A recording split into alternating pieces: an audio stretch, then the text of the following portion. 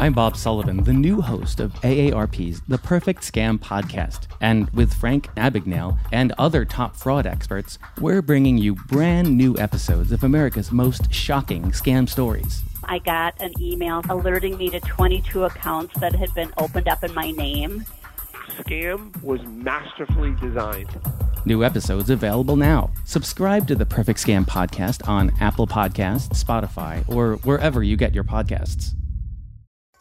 Two kinds of bacon and all kinds of delicious. Say hello to Donato's new Bacon Duo pizzas. Two pizzas, each with two kinds of bacon. Try the new Pepperoni Bacon Duo with pepperoni, Canadian bacon, and hardwood smoked bacon.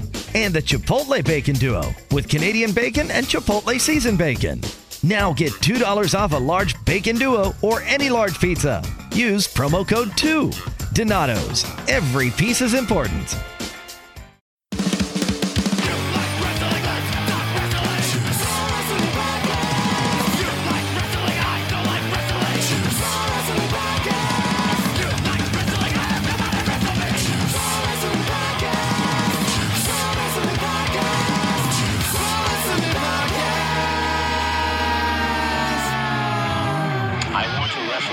So freaking bad. Wrestle me. Welcome, everybody, to Juice Pro Wrestling Podcast, episode 130. That's my monster. Hey, Halloween is upon us, and what better time to welcome back to the program one of our homies, one of our friends, one of our favorite wrestlers in the entire wrestling industry, the one, the only PCO.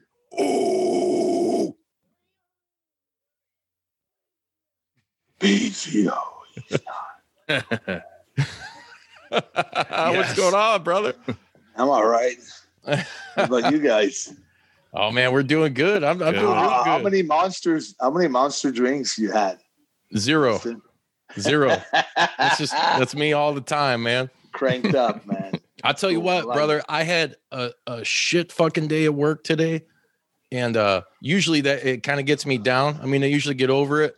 But, man, as soon as I got off, I'm like, dude, we're fucking doing the episode with PCO tonight. Like, I'm super pumped. Like, ain't nothing going to hold me down, you know? That's awesome. I'm so happy to hear that. Hell yeah, brother.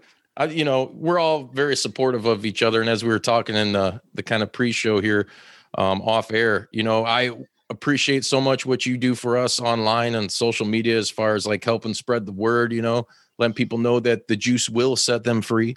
And, and vice versa, man. I love being able to help you out and get the word out there and, share what you're doing with a lot of people. And speaking of what you're doing, so there's some I kind of want to get into real quick. There's three main bullet points I wanted to hit with you tonight. Yeah. The first one, I want to start off because what has it been like since ROH started the bubble? I mean, they're recording. I've watched some of the ROH Pure tournament. What has that experience been like for you? Because aren't they doing that out in Maryland? Yeah, well, yeah, it's not always out of this, not supposed to be always out of the same place, but I guess since we're doing it in Maryland with our athletic commission, they're over there where they're really, really strict. So we have to go by the CDC guidelines, and it's super, super strict and severe. As far as the protocol goes, let's say I'm in Montreal. Before, then I know that I'm getting booked because the first one in August, I couldn't go there because I was from Canada. So now I was allowed, even like the athletic commission from Maryland allowed me to travel from Canada. So I was part of this one, and they sent me a package with the test in it. And then I had to test myself on Zoom with a doctor in Las Vegas because I think Vegas, that place where we're doing business with, they're the best place for test results. No tests are getting wrong answers or things like that. So it's always like when it's negative, it's negative. When it's not positive, it's positive. There's no mistakes, basically, no errors. Mm-hmm. So they're really good. So I had to set my first date. I had to go across the border, send it from the UPS box over there because it's medical, so you can do international medical transfer or posting things. So my first test was done, and then I flew.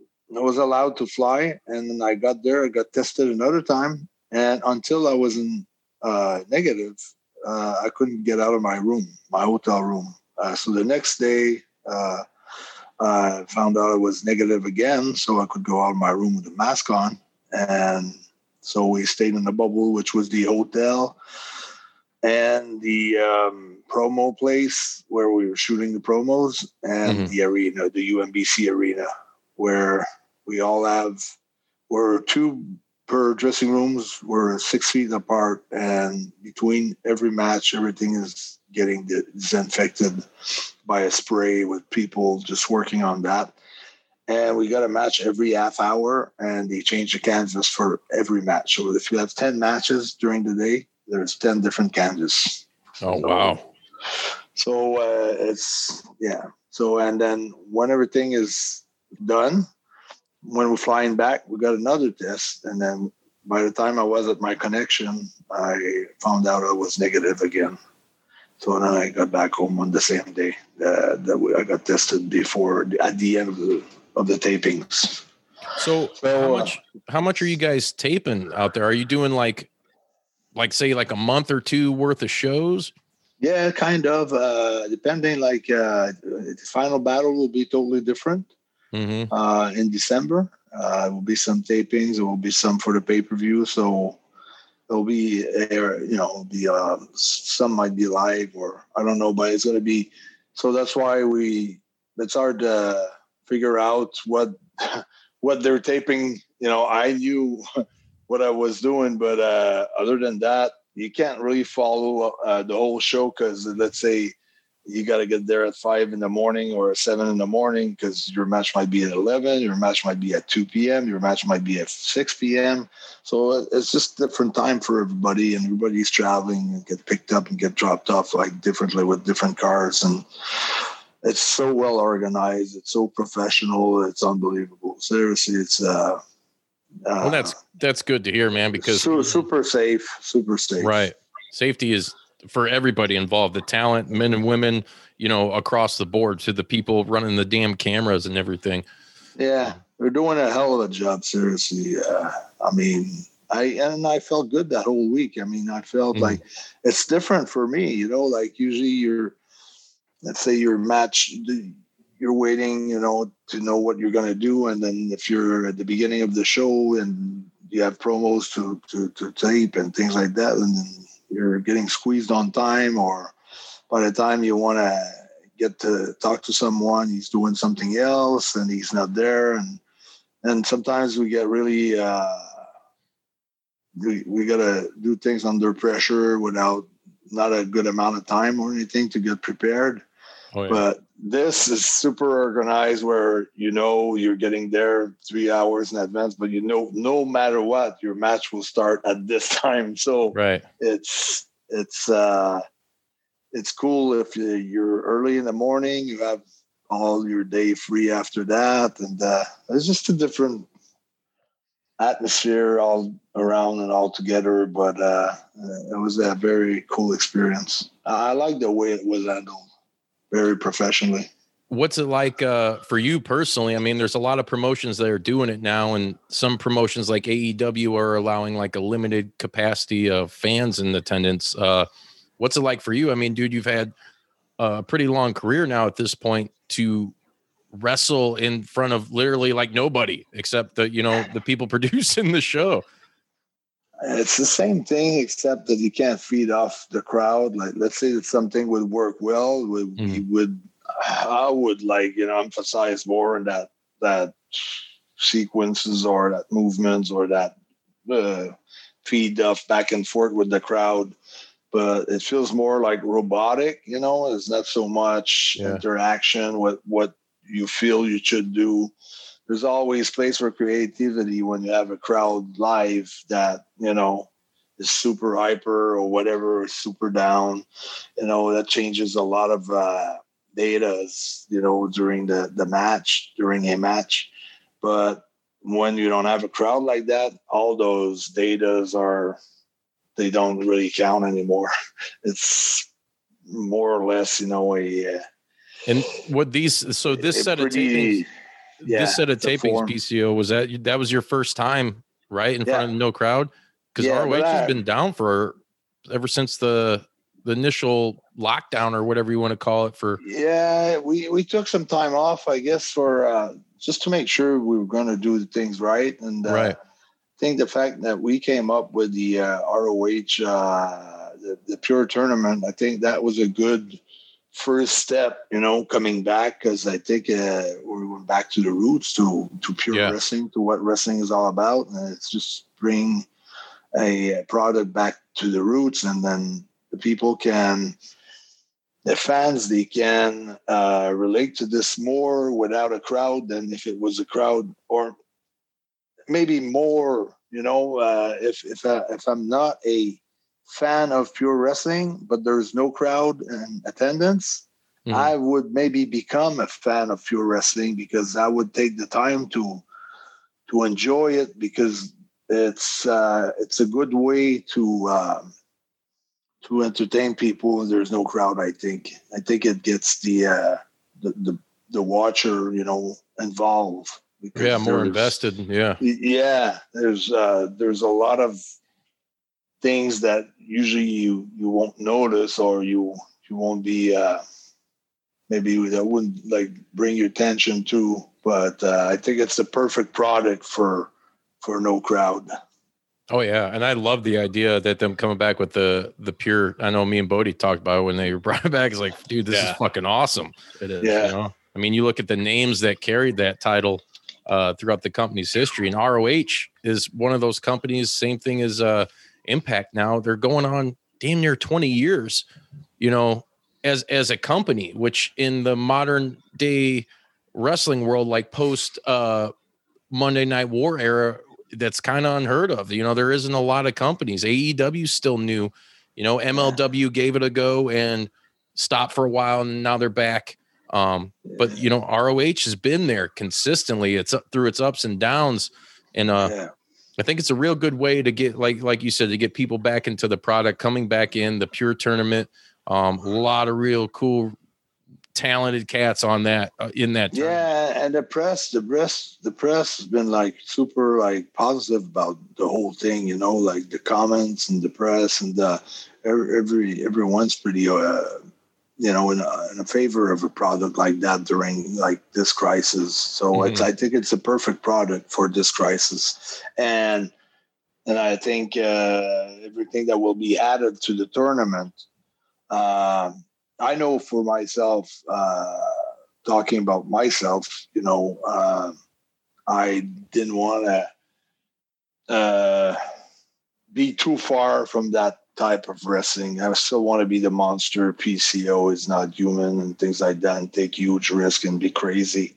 But I'm really trying to, stay with the rules, and I think that's important to respect everything that the referee, the rules, and the code of honor, and all this, because I think it's the perfect storyline right now for what we have. So I wanted to make sure that I was going to stay along those lines without being a pure wrestler, but using maybe different ways, more chops and things like that, and then just solid stuff, but not as a heel and a face so much, because that doesn't make sense. Right. There's no crowd there. So.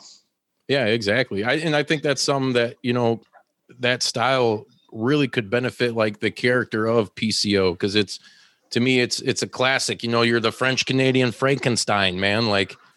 You'll have your spots to do the crazy shit, like you said, but it's not going to be, a spot fest or anything like that. So I think to have in your repertoire just a badass, strong, tough guy, but the more classic wrestling involved with it. I mean, dude, to me, it's the perfect package, man.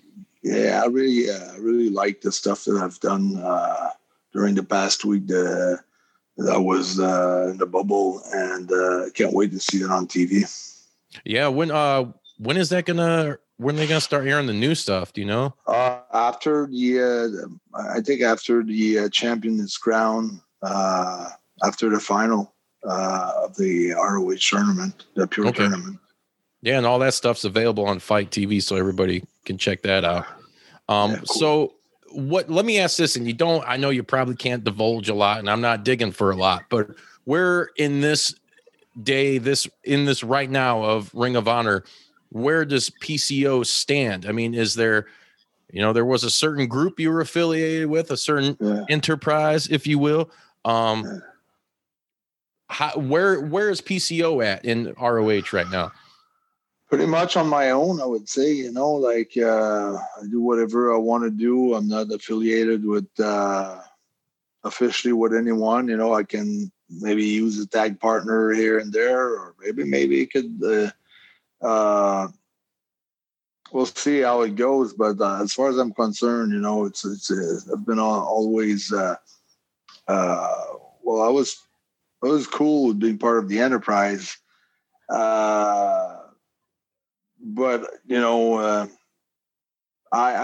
don't mind. I think Brody King went off the first one and said he wanted out, and then he did this thing. And by him getting out, it's almost like a dismantle. We kind of dismantled the whole thing, I guess. So it's pretty much everyone on his own. So from there, I mean, for me, it's. The world title is still like priority to me. Yeah. You're going to get that shit back, brother. We had you on initially, dude. You were the world champion. That was so fucking cool. That was like, dude, man, living the life, living the dream, man. The world champion, a major company, a major promotion.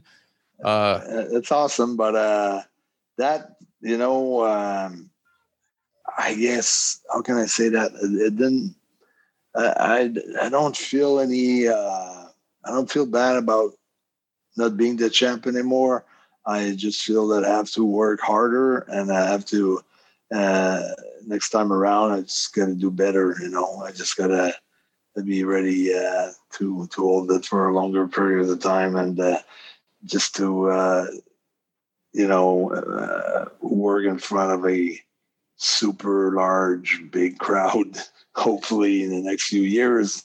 And as soon as possible, basically, we'll know how everything unfold from now on till when we can go somewhere and do something and sit beside people and be part of a crowd and all this thing. So it's a good timing not to be a champion, I guess. Yeah. Oh, for sure. If you look at if you look at the positive sides of things, which I am always kind of positive. So at least I'm saying it's a good time to get ready to get it back. Hell yeah! I mean, I would like to see you actually with make your own group almost. That would be kind of cool as a faction. Be the world champ again and have a faction around you. I think that would be cool. That'd be awesome. Undead army. Yeah. There's so many things. I mean, things will evolve and we'll see where we're going. But one step at a time is not much we can do right now. So I think the way that things are processing right now with ROH, I'm happy about everything the way it goes. And just the main thing is like, I can train, I can stay focused, and I can be ready. I was ready for those tapings, and I will be ready for the next ones, and I will be ready when everything goes back to normal. So that's my main, objective. Let me ask you this, PCO. When all this downtime was going on with you, I mean, without getting too much into the business side of it or whatever, I mean, how much you still got? A couple years or so on a contract? Yeah, and we're almost done. Like last year I signed another 2-year deal.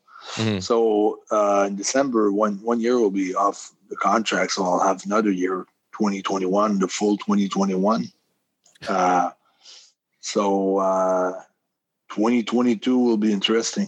See what's going on. Like if I resign with Ring of Honor or what's going on. I mean, because you're obviously a hot commodity, man. I mean, I'm sure once if anything was to happen, there'd be people bidding like crazy. But the question I had for you is, so during that downtime, I mean, is there something in your contract to where you couldn't do like an indie show, or were you didn't really care about it? You're just more focused on training and obviously some other stuff we're going to get into here in a second.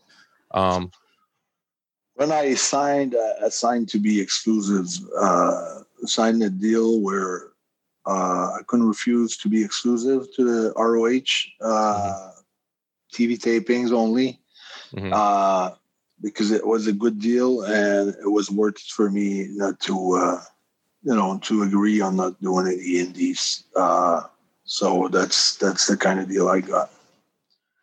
And it makes sense because there's a lot of men and women that are doing it, even in like AEW and stuff, and they're going on the indies and they're getting hurt. And it's like, man, getting hurt. Talent. A lot of contracted talent also got the COVID. Not that they can die of, but it's just eclosion, here and there, and so it can hurt a company also. So I think it's safe for me to. I would have loved. There's a bunch of shows that have been contacted. I would have loved to do, but I agreed on a certain contract, and I respect that. And so, you won't see me anywhere. Like, I doubt it unless I get a special permission for a super big event. Against the Taker at next year's match. That could be worked out between the companies, I guess. Yeah. Put them in a casket. There's been a lot of posts on this, and fans posting that dream match. And I'm pretty sure that Taker will be back, because I wouldn't retire on a pandemic. I don't think it's a good retirement. I mean, you want to have like 100,000 people when you retire, Oh, yeah. Yep.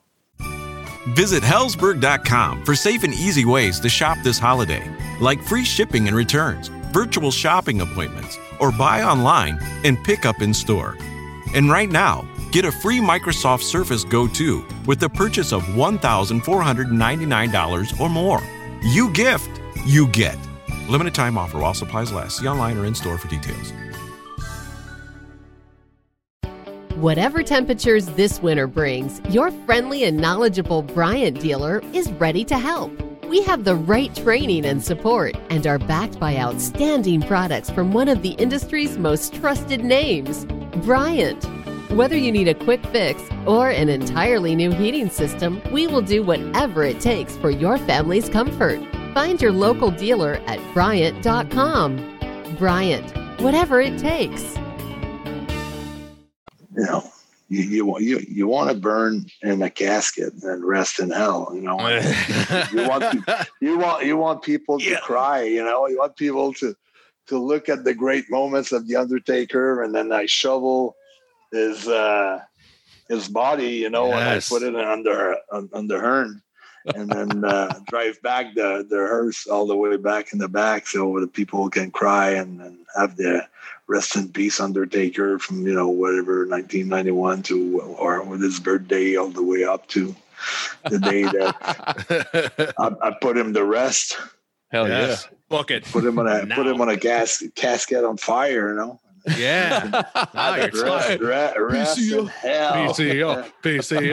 Yeah. Fire it up. If you think about it, it's a hell of a match, Dude. My God. If I was a billionaire, I would be doing my damnedest to book it. I got chills just thinking about it, man. Holy shit. Right. And I knew I could have a hell of a match with him. Like I've had matches with him before, so it could be crazy, So, but we'll see. It's like, I think everything is possible. I think I don't think ROH. I think they've sent some footage to WWE before to help out on different talent. I think with Kevin Owens and different other talent, where they sent out, they approved, releasing some footage for different product of WWE or for the WWE network or for some some stuff. So I think they can get along if they want to.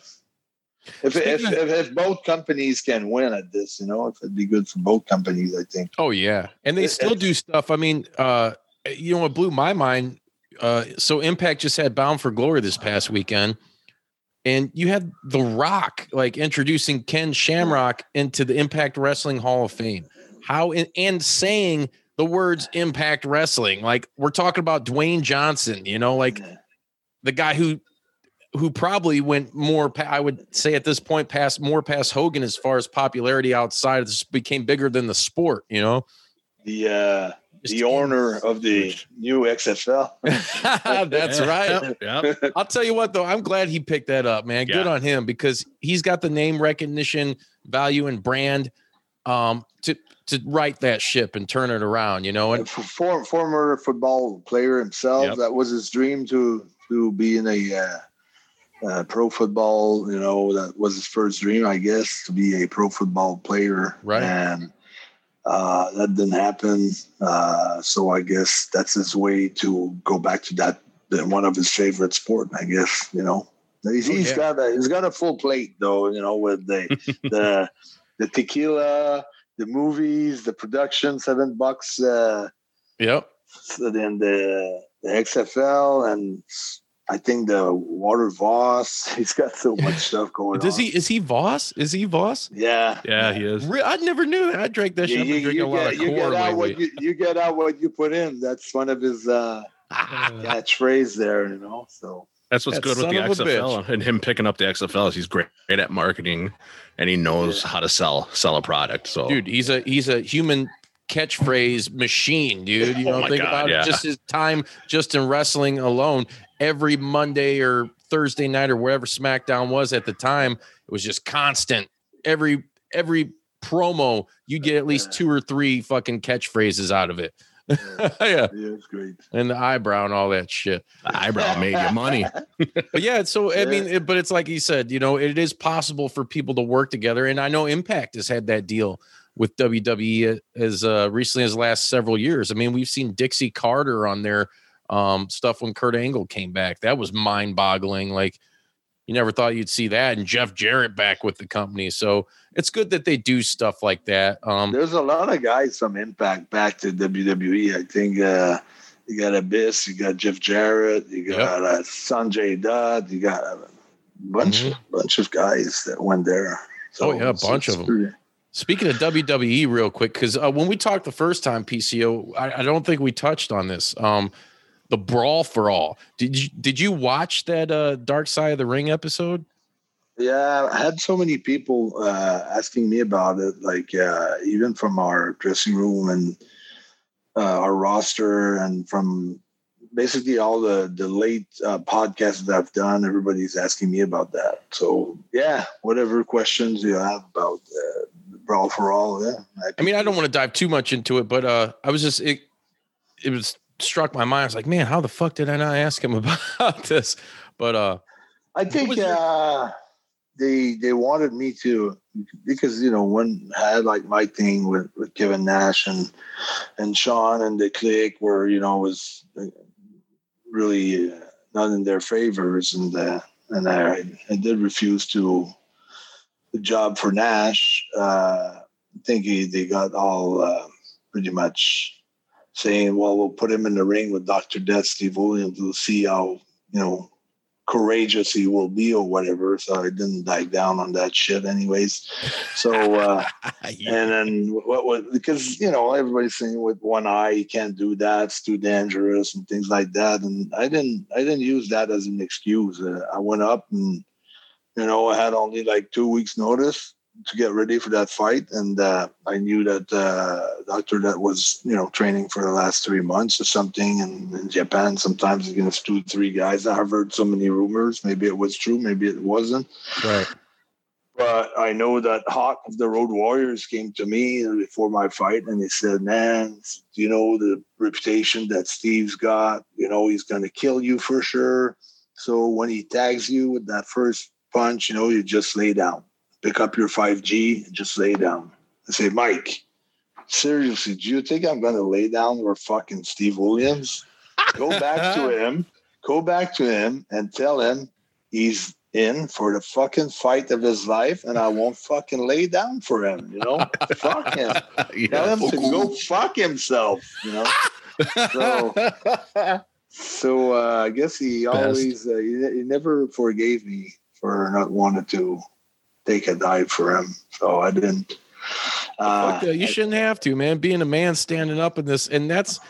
I mean, my whole stance on that was like, as a kid watching it, I was like, what the fuck is this? Why is this happening? I mean, because it was kind of weird. It was weird because it's, they're trying to portray like some shoot boxing. I never liked the crossover with boxing and wrestlers, that whole fucking, it's one thing to be like, to do the Rocky thing, or, when back in the day you had Gorilla Monsoon pressing fucking Muhammad Ali, like something is kind of a whatever promotional deal, but man, what the fuck was going on? Well, you heard it during the documentary or the show that it was all about Bradshaw was bragging about that in a street fight he'd be the man, So in the meantime, they were looking for a way to push Dr. Death, because Jim Ross, good friend, and they wanted to push him with this tournament. They thought he would win hands down, like that. They thought that Williams would win that hands down. Then he met Bart Gunn. Yeah. You got knocked the fuck out. Yeah, but not too many seconds. But maybe 15 seconds to go, everything went bad for him. I think both hamstrings detached, the jaw broke, maybe he had a shoulder separated. I don't know. He was in bad shape. It was never the same. It was never the same after that. No. Well, no, I mean. That, like I said, you seen the documentary. Dr. Dat was a bully. It was a bully in the back. He was like, I've seen him with like young kids starting on the business. Banging his head on the lockers and scaring the shit of those kids. They were scared of him, and I don't know. There's guys like that. I don't know why, but there's guys that wants to scare other people and kind of protect it, like the good old boys club type deal, I don't know what the deal is, but he was one of those like Dynamite Kid. And, I heard Sid. I talked to Sid about a year or two ago for like 5 hours, and he told me some fucked up stories. So shit I can't even mention on here, but some that involved Dr. Death. And let me tell you, in 2020, the shit that he told me would not fly. No. Canceled. Oh, man. Super canceled. I mean, Jesus Christ. What a character, though, I guess RIP Dr. Death, man. Fucking. I think there was more ways to get him over than throw him. No, but I think by the end of his career, like he had changed a lot. He had like take conscience of so many things that he's done wrong, and I think he was very repentant. But he's just we all live and learn, I guess. Experiment and try to adjust and try to fix what wasn't working on us. And at least me, I'm trying to look at myself in the mirror, like not at myself, but to look at things that I might do wrong, or I might not have said, or I might not have act a certain way, or I try to reflect on my day and my years and my past years and try to be the better version of myself. Yeah, exactly. And you will become that, because I mean, the first step in doing all that is reflection, man. I mean, that's a sign of a good man right there. You were talking about Hawk real quick, and with the passing of Road Warrior Animal, I just want to ask you, what was your relationship with both of the Road Warriors? Both of the guys, I got along good with them. Mike Hawk was the craziest of the two. You know, he was pretty much out of control sometimes, but never had any problems with him. You know, both of them were always cool to me, and they were very respectful. And it was just I remember one night we're wrestling at the Auditorium of Verdun, Montreal, which is about a 5,000 seats arena. It wasn't full, but it was a good house.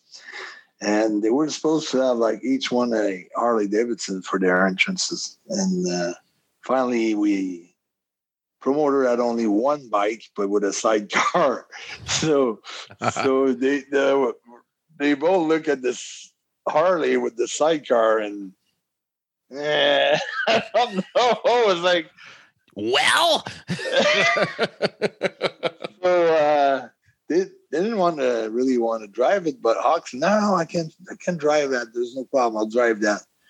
He's totally out. He's drunk, fucked up on all kinds of pills. He's not there at all. So he starts the bike, and as soon as he turned that first corner, he hit the sidecar right on the wall, and that Harley was like a collector's item, like 1936 Harley Davidson. The guy was going totally insane. My bike. Right. And so they made their entrance walking after they hit the wall, and they're coming to the ring and wrestled that night. And it was just another crazy night with Hawk, you know. It's just fun to remember that.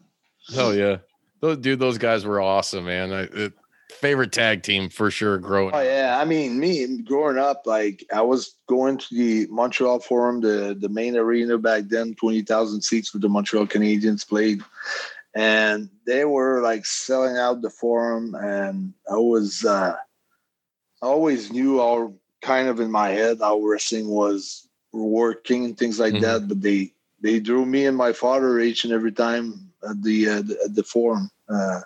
Every time they come in, I want to buy a ticket and go and watch them. And then you could hear all the stories, how many eggs they eat in the morning. And the, stories kept, getting bigger and bigger, and exaggeration, and all kinds of things. But they were like, I think they put the tag team division on the map, basically, because the tag team division was always the middle Carter type of deal. But with the Road Warriors, it became the main attraction. The tag team titles were on top. They were over the world title, basically. I think a lot of people forget about that too. Like you just made a killer fucking point about that. Like making the tag titles the main attraction. Like it's very hard to do. And I think they were the first one in history of pro wrestling to do that, to be able to achieve that. Right. And with the almost like, see, limited talent, basically. I mean, the way they work was limited, but as JR would say, PCO, they're real big, real hard, real stiff. But their music, their entrances, the spikes, just the look, everything. And also what they brought up to that table too, they brought up like the squash matches, Yes. I mean, a lot. I mean, that's, you'd see them for only 2-3 minutes, and then you wanted to see them against major main talent, like here we would want to see them against Bravo and Martel, our two top local guys, because Martel was the AWA world champ and Bravo was the international champ. They were both world champ. And so when they put them two against the Road Warriors, or Bravo and King Tonga against the Road Warriors, boom, it was sold out. It was sold out right away. So they did some awesome business here, all over the places. Dude, I miss Dino Bravo. Dino Bravo was this shit. Yeah. I think he was a world champ for 8 years in a row here. Right. Well, they did that. They did that dark side on him too. Yeah. That was pretty cool. I mean, a lot of that stuff I already knew just from being a fucking wrestling aficionado for my whole damn life. But Another guy too, Sretton did we did an episode where we did some impressions of guys. We had random dudes on the show, and Sretton does a killer Rick Martel. Yes, he does. Oh yeah, go yes, ahead, he does. Come on, Sretton. I can't. I just try to do a French Canadian one. Do Rick Martel. Sometimes it's.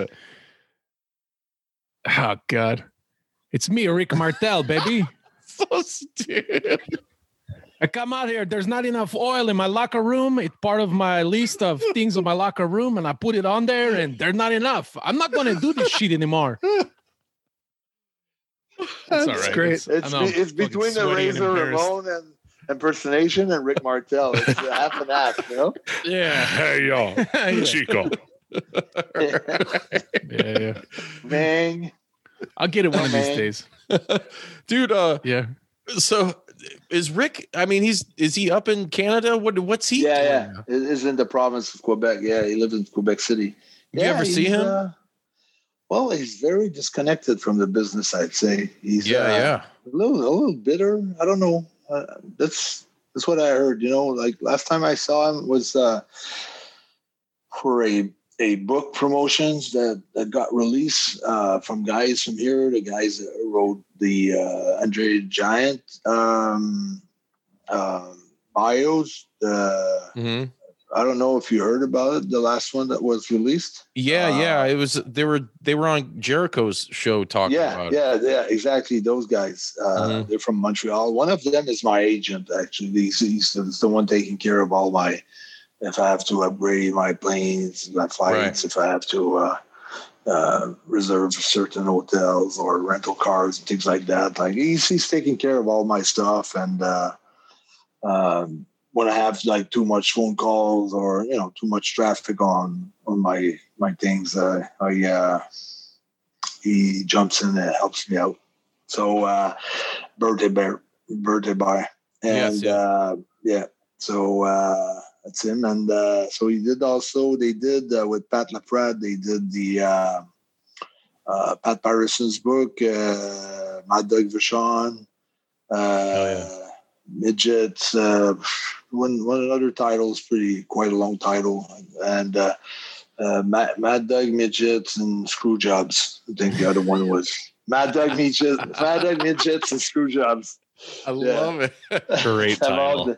I'm sold. It's about the history of the Montreal wrestling, history of Montreal's wrestling. And Rick lives not too far, maybe a couple hours away from me in Quebec City. And you guys are always tight, though? You're always cool with? Yeah. It was always like always got along good with Rick. So, dude, he was awesome. I loved him as a kid, man. The whole arrogance thing, and then the strike force with the model, and my favorite gimmicks from Rick was with Tom Zink, the Can-Am Connections. Yeah, that was awesome too. They were like doing like crazy business, and Zink decided he had enough and decided to go home. Tom Zink. Right. Tag team.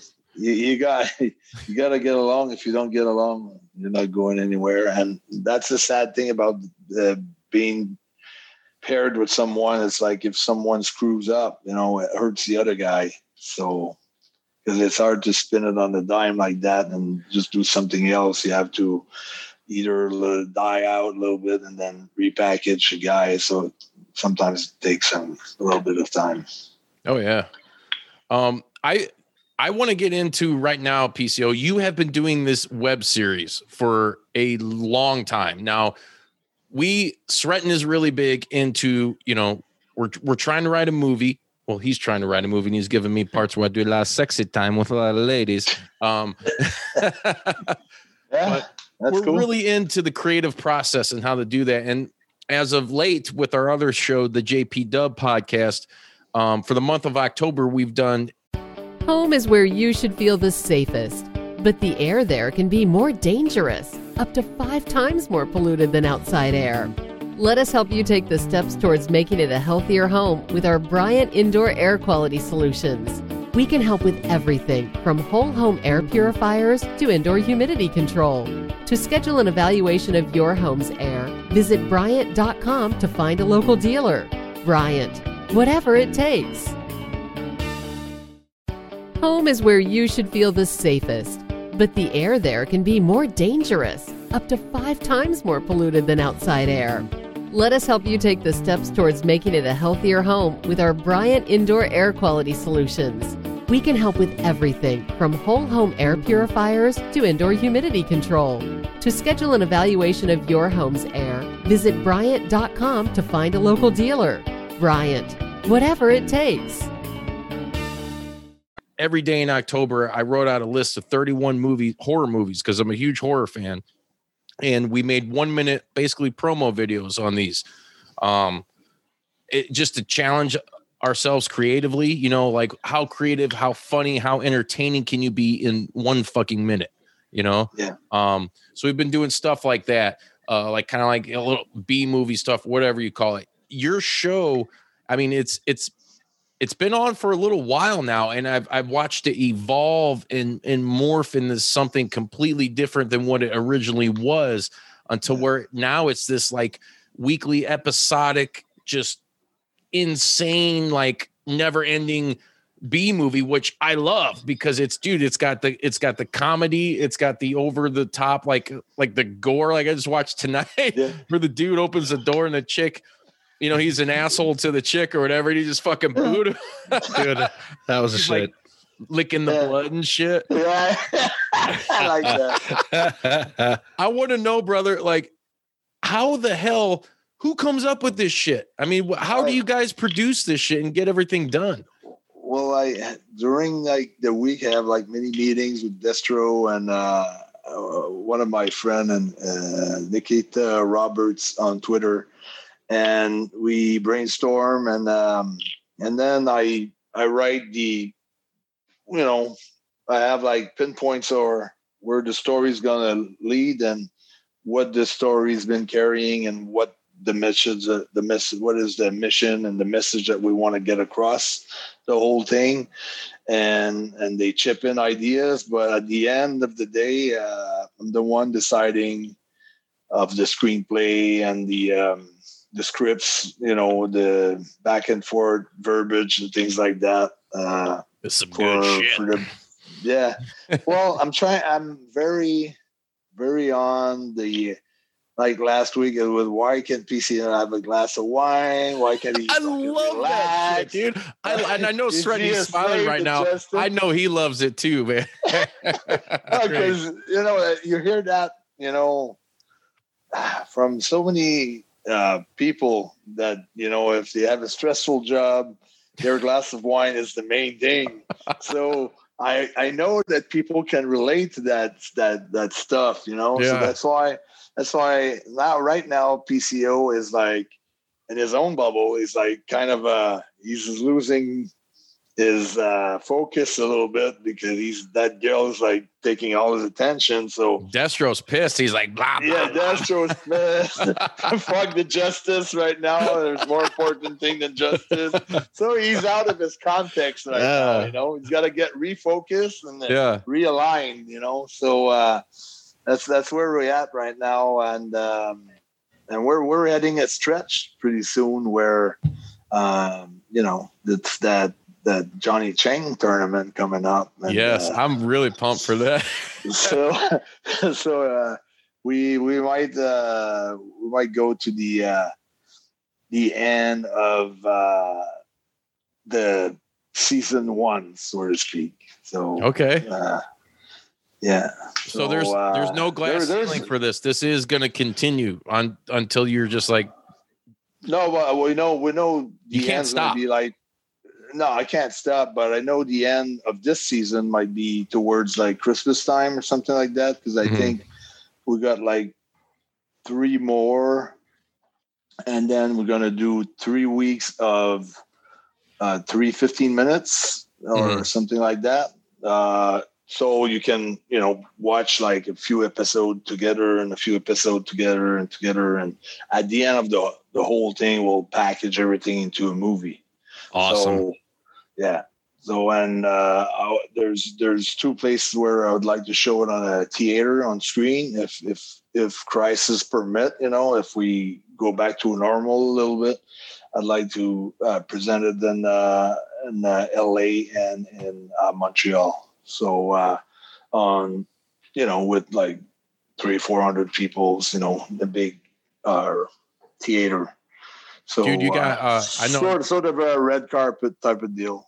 Right? Hell yeah, that's something too. Like, because it's got, like I said, it's got a comedic to me. This is just, it may differ for everybody else that watches it, but I know to me, and maybe to like Bodie and Stratton, I kind of get these vibes that it's like this comedic aesthetic with like 80s action films and like horror, like some campy horror in there. Like reminds me of Army of Darkness.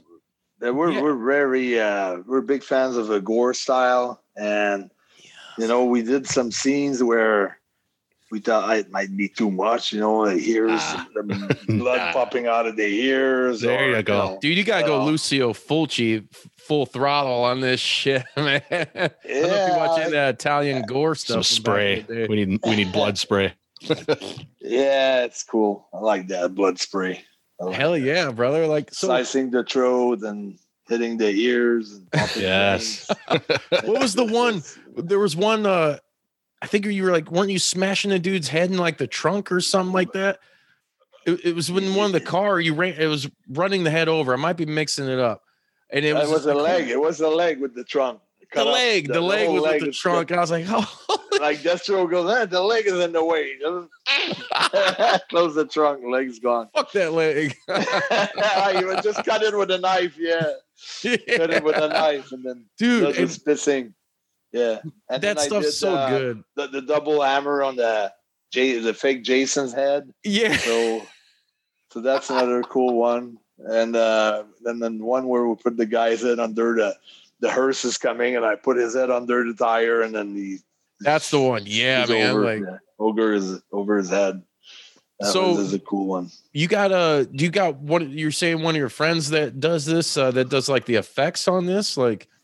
Oh yeah, I got a guy who does all the effects at VFX, and also we do a lot of effects by computer, but we also have a lot of effects that we do, like you said, with the pump and the right, the practical effects. Yeah. So we got both, So yeah, it's super awesome. I don't know. Man. Remember when me and the distro were riding a boat too? It was so like kind of a Batman deal. So. Dude, totally 60s Batman. Yeah, so rad. Meets Miami Vice.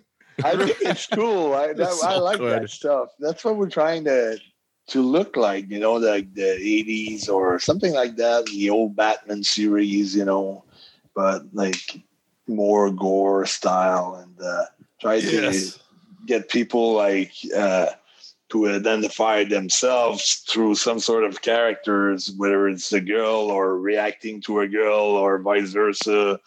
And also I try to always like, it's very important that at the end of the day, the screenplay is my screenplay, because, well, I want PCO, what PCO's got to accomplish a mission, and he has to get back on track, and he cannot, if he does fail, he's going to, come back until he get it right. So it's got to be the real PCO instinct there that shows up at the end of the day. He can be off for 3, 4, 5 weeks where, like a regular human being could be. Yeah, he's got a little smell of that. Yeah, he's got to refocus, and he's got to get his sense back and put his priority at the good place, at where they should be put. So, which is justice. It's so good, brother, and it's so unique. There isn't anybody doing anything like that. I mean. I like this shit, the Monday Night PCOs, and it's, dude, you're so smart about it, in my opinion, because they're so short. It's like, damn it, man, I just, I fucking gotta wait another week to watch another one. Like, what the hell, like, I love how it's done. And like I said, I know with all three of us, like the way we grew up and what we watch and how we're entertained, like You just took all that shit and fucking mashed it up into one. Yeah. Super entertaining. And it's original. There's nobody else doing shit like that, you know, and you got Bray Wyatt and WWE with that huge budget and doing all this shit. And don't get me wrong, some of that's cool. I know Bodie's gonna have a fucking boner if I don't say something nice, but I will. It's it to me, even that shit, like, which is good, but it just doesn't, like, man, it doesn't resonate with me as much as like these do. And you could tell that, like, dude, the passion you're putting into it, but the fun, like, everything's there. Like, I see all the levels, all the layers of this shit, and that's what grabs me, dude. And that's why it's like constantly, like, dude, I show that shit in like our Facebook group, you know, on Twitter. You're hitting me up with all the links, and you don't even have to do that because I look for that shit. No, it's a super cool thing to do, but it keeps me, like, it's between when we shoot, you know, it's between with the shooting and everything, a week of shooting plus a week of preparation of writing everything down and being ready with all the scripts and all that. It's 60 hours minimum during that week that I have to put on. So you're saying for one episode, for everybody out there watching and listening? No, for 3 or 4 episodes. Okay. Which is still, there's that 1 week that's going to be 60 hours, but every other week will be at least 40 hours. Well, just to edit everything takes at least 25, 30 hours per week. To edit a 220, to edit 2 minutes and 20 seconds takes. You hear that, Sven?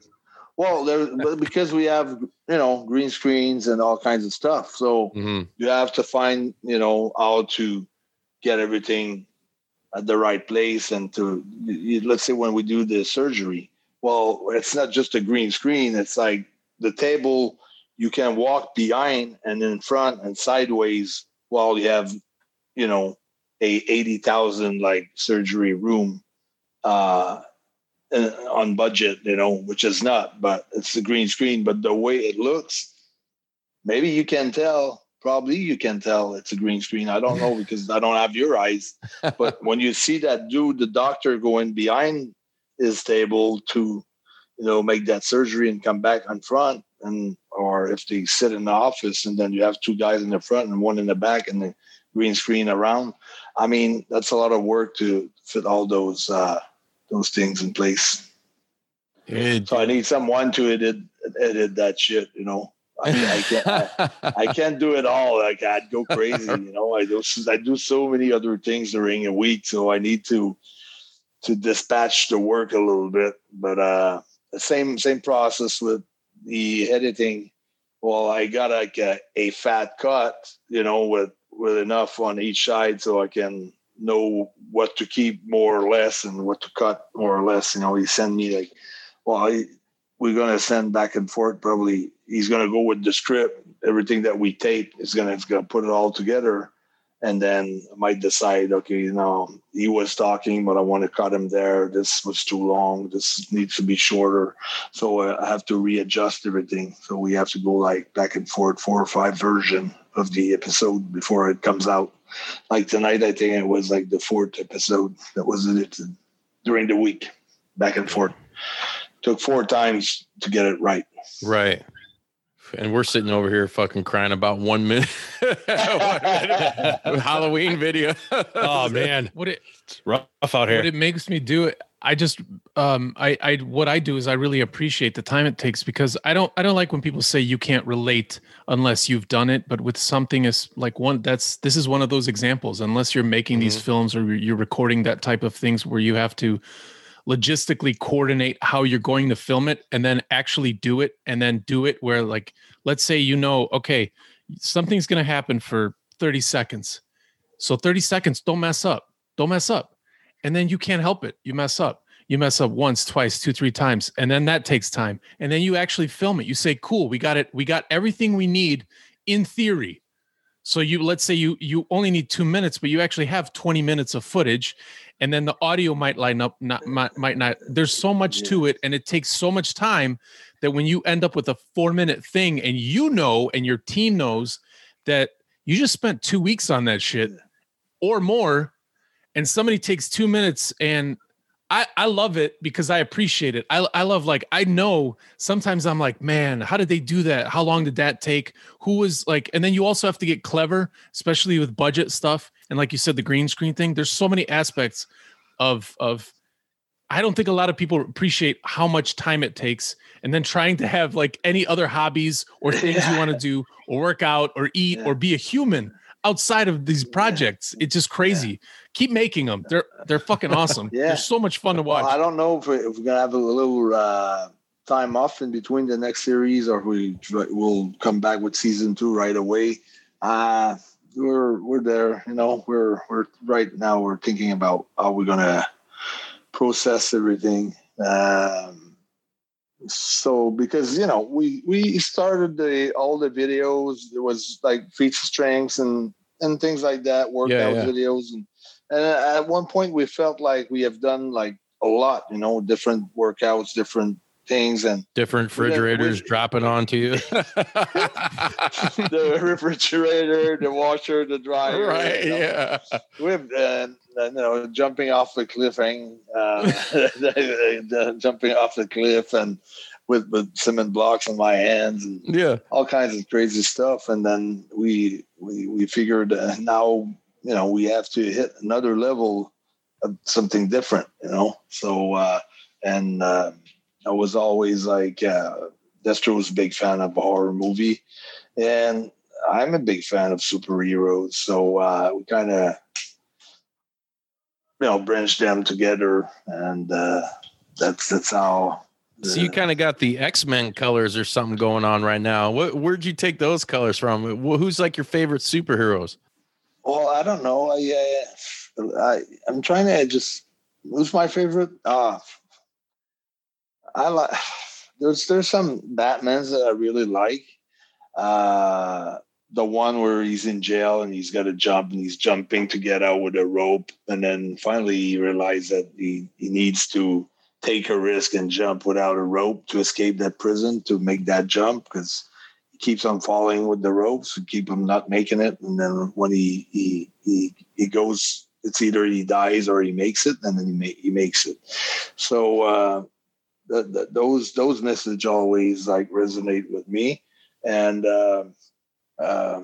that's where I got the yellow from a little bit, and I had already the black and blue. So basically I just had the yellow, and the logo was made by when I was wrestling for Black Draft Wrestling. They made that logo, and they were really gore oriented wrestling company.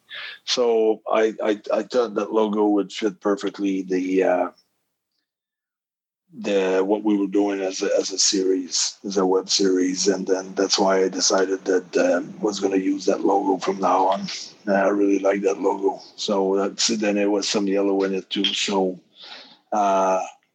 it's just it looks more like, I've always had the blue with me, but it was only like contour and things like that. So now it's like the full top is blue with some orange and black. So I think it's pretty cool for the series. I don't think I'll wrestle that suit. I like my other suit better to wrestle, but I think for the series that was cool. Oh yeah, totally. And that's cool that you have, you know, you got different attires for different things. Yeah, that's what I wanted to have, different attires. And one suit for the series and one to wrestle. Yeah. I got to ask you real quick here. So since it is Halloween and you are into like the gore aspect, what would you say is like, what's your all-time favorite scary horror movie to watch? I think one that was pretty cool was Saw. Okay. Yeah, I think when the guy has to cut his own arm to get out of the handcuffs to escape that room. I don't know if you remember that movie, the first Saw. Yeah. Oh yeah, that's brutal. I think that was pretty sick. I think that movie was sick. It's pretty psycho. I'm all about that shit. So there's one more point I want to touch on you here before we end tonight. You have this, the first time we recorded, you told this amazing story of, your journey in professional wrestling, and at that time becoming the Ring of Honor world champion, which was just, it was fucking great. It was, the message was awesome. It was super positivity. It was like awe-inspiring, like motivational shit. I fucking loved it. Now we're sitting here, you know, what, 9-10 months removed from that interview. And about a month ago now, guys? You did, so you'll have to tell me the exact mile, because I don't know what it translates to as far as in miles. I know it's ridiculous. 45 miles. And you walked, or you jogged? I jogged and I walked when I couldn't jog, because my feet were battered. They were bleeding. Dude, yeah. They were my toes are still all black from that race. You know, I mean, after my first probably 15 miles, not even halfway there, my brain started to, my mental wanted out big time. My mental was telling me, why the fuck don't we get out of here? Why don't you just go home? Please get out of here. That's why my mental was processing this race like that. And I had to, you know, be conscious of that voice that was talking to me. My mind was telling me, we want out. We got to get out of here, you know? So, because I never ran before anyways. So it was my first ever marathon, you know. So this was a part. It's two marathon in one, basically. That marathon is 21 miles or 22 miles, like Boston or Montreal. Like any marathon is about 20 some miles. So this is like a double marathon, basically. 23 miles, maybe a marathon. So this is like probably like I probably ran 43 miles to be totally exact. I say 45 just to make it a round number, but maybe around 43 would be exact. And usually if you run a mile in about 9 or 10 minutes nonstop, you'd make a way better time than I did. But what I did is like my chin started to hurt, the lower back started to hurt. I was like, now I'm like 260, but when I did that race, it was probably 270.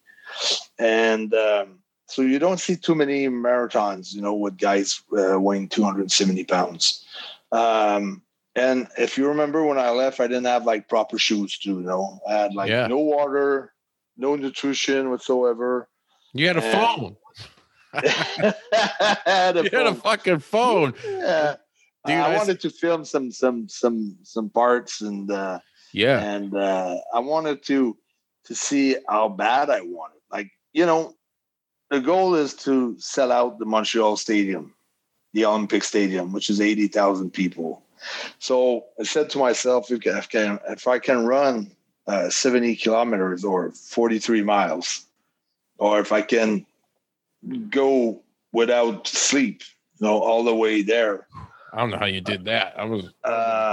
That means that I really want it, you know. If I quit going there and I decide that I'm coming back home, or I call Destro, come pick me up, because Destro is on the phone anytime, man. If you're fucked, if you can't go anymore, you just call me. I'll pick you up. You know, you just call anytime.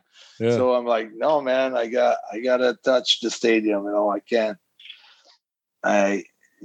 cheat myself and come back home and just say, no, it's too late now. I told the whole world that I was going to make it. If it takes 2 days, it's going to take 2 days. Whatever it takes, you know, I'll fucking do it. So, yes. And so it was very, very tough, very hard. Probably the hardest thing I've done of all my life. You know, I've took some crazy bumps. I've done some crazy things in my life, but this one, because it was for 24 hours and 20 minutes, you know, of pure like endurance and pain and just mental toughness, basically. So it was not about how much time it would take me to get there, because I thought I would do it in 12 hours. My first goal was to do it in 12 hours. And it took double of the time that I thought when I left. It always does, doesn't it? Oh man. And I got so emotional when I got there, and a lot of people are mistaking maybe was he in pain or what was the emotions for. But for me, it was just I made it to the stadium. You accomplished that goal. Yeah. And I felt that for you, dude. I got fucking teared up watching it. I was like, this motherfucker right here. Dude, seriously though, that was real, dude. What that did in the little videos you made to stop the we'll call it the updates, if you will. Dude, it grabbed me. It grabbed me right in the fucking feels. And that last one, dude, when you were fucking, you could see how damaged your body was, your feet were from this shit. And you went up and you're like, you going to touch it, man. I shit you not. I fucking got legit teared up at that shit, dude. And I'm just like, dude, this motherfucker did it, dude. And that made me, what you did made me feel powerful about what I'm doing, with the show, with, things in my personal life and everything like that was super fucking powerful and motivating, man. I felt that tenfold. All right. That's awesome. I've, I feel like most of the times we're doing things and our mind wants us to get out of there because we don't see results right now. We actually don't see any results for a while, right? Or any money coming in or anything. And we have the thinking of, oh, okay, maybe I'm doing that shit for nothing, And basically, I think for me, going through over what my mind was telling me to do and to be able to, go over that at one point when you start, not when your mind, body and spirit, whatever, when they all connect together and they know that you're not going to quit no matter what. And then I started, like, when I could see the stadium and I started to pick up some speed and started to run again. So I had almost, I felt like for one place, I felt like I was in a desert where there was no water around or nothing around. I felt totally lost, in that race. But as soon as I could see with my eye the stadium for that bridge, then hope started to kick back in, and then I was able to finish, and then to run most of the last part. But I was walking for many distances that I was walking because I just couldn't handle the pain. I was keep on going and keep on doing, but when you walk like 20 some miles or you want to run and walk, I mean, it's just, I don't even want to walk 10 feet. It's crazy. There's so many things that comes you don't know, or because then I didn't ask too many tips or advice from many pros. So basically, I didn't know how, because I'm heavy, so I didn't know how my ties with friction together, and if I was gonna get burnt out there. I'd be chafing like a motherfucker between the legs. I'd be rubbed red and raw, brother. Or if I was gonna cramp on the calves, or all my chins would react, and my toes. Actually, the worst was all those things came to play, but the toes really was was the big point. I didn't have the proper shoes, so now since that race, I've been running quite a lot, at least. A couple of miles, maybe 5 miles per day, sometimes less, sometimes just a mile, sometimes 2. And once a week, maybe hit like a 5 or 8 milers. So, because I want to keep on doing them, those long marathon. But when you do them, you have to do it under a certain amount of time. Let's say you do 23 miles, you have 7 hours to do it. So you have to run your miles on a pretty good time. So there's a lot of things to work on, but I really like what it does for my mind. I can finish things that I've started and then then it brings that habit to finish things that you start. So that's one of the reasons why. But basically, I want to, if I feel like something bad comes up in my life, in my career or anything, something, bang, I want to have that mental strength to go bring that shit on, I'll go through. So that's the warrior mentality that I want to have. So that's why I wanted to do something like that. And I wanted to test myself how bad I wanted the stadium and how mean I was about it. And basically it's me against me the whole time, It's me against me. It's my real me versus PCO is not human. So that character, PCO is not human, is the one that's got to come out. That's when I talk to myself, you're fucking PCO, you're not human, you can't do this. That guy comes out of my mind, and that guy can take it all out, and you can go against all fucking problems and all kinds of things. He's not human. So that's where it is. Damn. So amazing. I wanted to personally say thank you for videoing that. I was following you that whole day you were doing it. I'm in a particular time where I don't get into details about things, but I'm trying to make some healthy changes in my life and trying to transform or do something. And I had just got done doing a way less intense feat of strength with one of my buddies. We did a walking marathon, but I was fucked up afterwards. I thank goodness I did an ice bath right after. He started crying. We took all day. We took our time. What was supposed to be an 8-hour walk ended up being 16 hours. His feet were cut, both of his feet were blisters. So you know what I was talking about, basically. Yeah, not with the intensity because you did almost double what we did. We ended up doing close to 30 miles, maybe 30 miles. But we also kind of we stopped at a couple places to grab some beers because we don't do painkillers. There you go. And we stopped to take breaks because neither one of us train. We were both athletes in high school, but that doesn't mean anything when you're 100 pounds heavier 20 years later. And I just want to say thanks because it was one of those. It was very good timing for me because and still. You grasp at straws for inspiration, anything to keep something going when you are trying to challenge yourself and build that mental toughness. There's not enough people that at least show as an example and walk the walk of mental toughness. Cause it's easy to talk shit. We all are good at it. It's easy to say you're going to do something. And then kind of when they say, well, did you do the thing? No, I was busy. Thought about it. Excuses, we're all full of them. And you see somebody leading the charge of it's not, you said hour in mile 15. So that was probably, I don't know, 6 hours in maybe. Yeah. Something like that. Yeah. I felt like I was done there. I called my mom and I told her, I said, I don't think it will be tough to finish that task. But and then when she started to say, "Well, you don't need to do that." All right, okay, I'm doing it. Bye. Yeah. And then you did it. That was the beginning. It's like saying, "Well, I want to go to the store."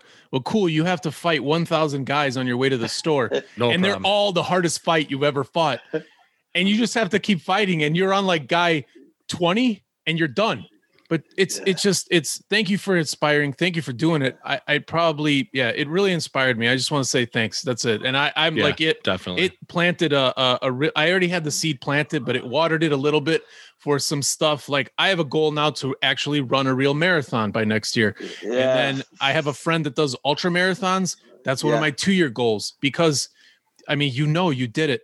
The mental toughness that you build cannot be beat for other things in life. Now we've gotten globally, but at least in America, we've all got a little too sensitive with the social media combined with the political climate where it's hard to give your opinion about anything, no matter what you think, without somebody jumping on your ass.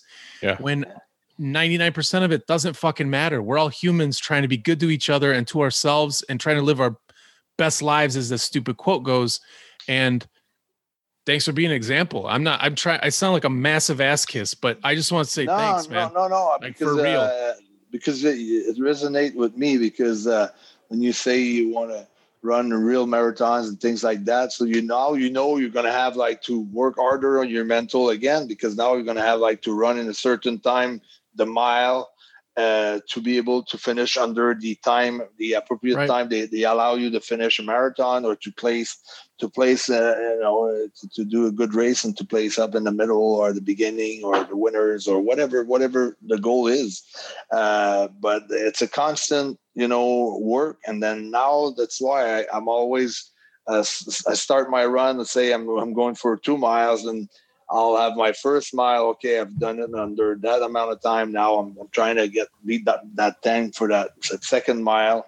And sometimes I'll go with 8 miles or 10 miles, and I'm trying to keep my time under a certain amount of time. So it presses me to do like more exercise for my legs, for my abs, just to have a better run, a better way that I posture while I'm running and things. When I left for that marathon, I didn't care about anything. I had like I can shoot. He's like, I train with Destro. I got no laces. I thought I would crush this thing like pretty easily. And, just hook up the cables when you fall over, right? Give him a jump. Destro's wife, she runs a lot of half marathon, a lot like 10 miles, 10, 12 miles. And she never ran a full marathon. And when I told her I was going to do 43 miles, she said, no, you won't make it. And then, so when she said that, well, she didn't really say that. She said, I don't think you'll make it. I think you're crazy enough to do it. So that's what she said, really. But she really thought I was not going to do it. And she had that doubt because she knew, how it's important for me to finish something when you started. So, it's been, like, I was going to tell you that it's been something where I can put up in my mind that if ever I'm going through some rough time, let's say in a match or a meeting, business or anything, or let's say my mind went out once again on something that goes wrong, I can say, fuck, you lived that 70K all the way to the Montreal Stadium. Don't you fucking dare quit on this one, because you've done way worse. So when you do the worst thing that possibly happened to you and you go through this, then that's, something that you can always relate to when times are hard, but you've done the worst, there is no quitting in you. So that's not a reason why I've done it. Fuck yeah. God damn it. You up inspired, man. Motherfucker, you PC. You're the man, dude. Dude, this is fucking awesome. Man, I'm so honored and proud to call you a friend, dude, because it is, you're genuine people, man. You got that, like you said, that warrior spirit, that tough shit, man. You're super positive, dude. It's in a world where there is the complete opposite of that, people trying to tear each other down for whatever fucking reason. Like, yeah, it's good, man.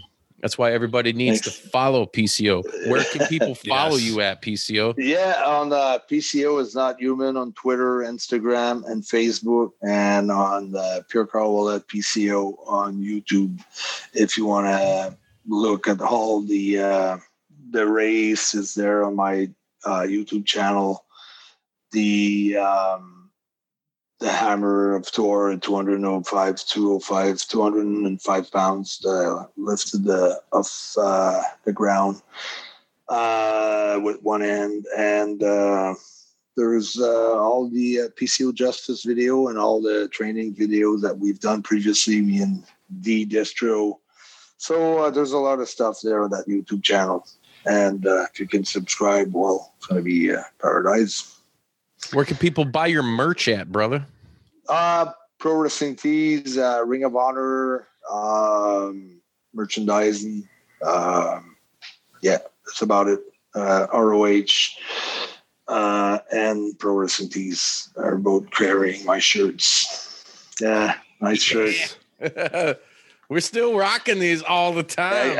I gotta send you. I gotta send you the Rest in Hell shirt. Which is dude, that one. Oh my god, Dude, I'm definitely buying that one. That I'll was work super on that. dope. I got a horde of them from Pro Wrestling Tees in Chicago because I'm in Montreal, but I need a few, so I have to give them a call and get some shirts in and spoil my friends a little bit.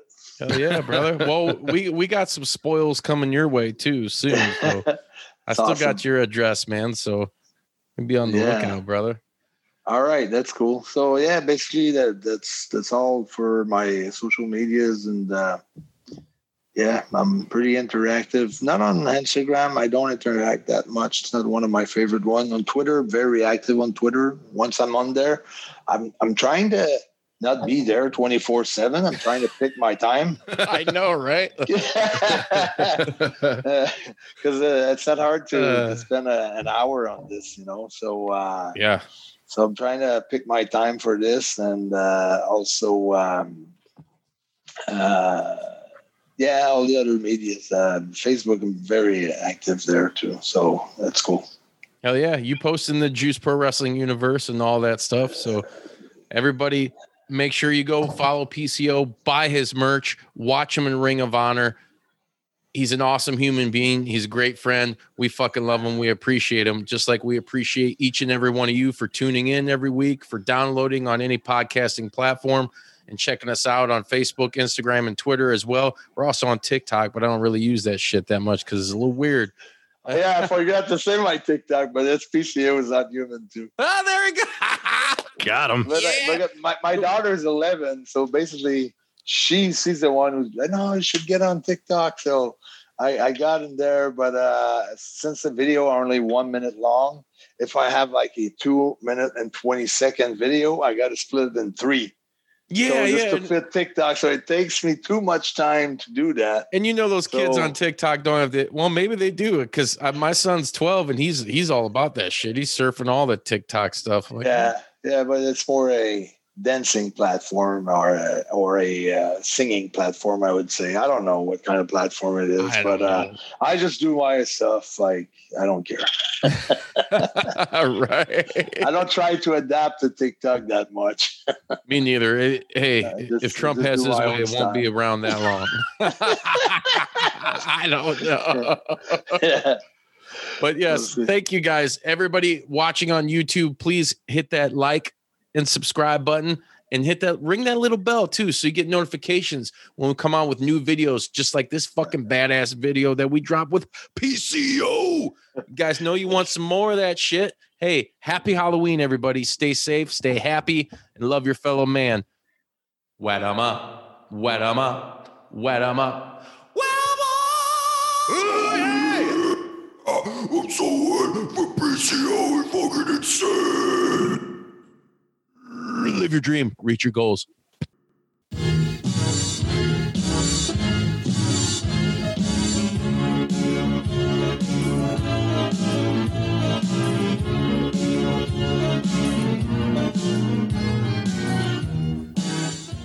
You gonna do sex to me? Donato's just didn't add bacon to their pizzas. They added bacon to their bacon. It's Donato's new Bacon Duo pizzas. 2 pizzas, each with 2 kinds of bacon. Try the new Pepperoni Bacon Duo with pepperoni, Canadian bacon, and hardwood smoked bacon. And the Chipotle Bacon Duo with Canadian bacon and Chipotle seasoned bacon. Now get $2 off a large Bacon Duo or any large pizza. Use promo code 2. Donato's. Every piece is important. Home is where you should feel the safest, but the air there can be more dangerous, up to 5 times more polluted than outside air. Let us help you take the steps towards making it a healthier home with our Bryant Indoor Air Quality Solutions. We can help with everything from whole home air purifiers to indoor humidity control.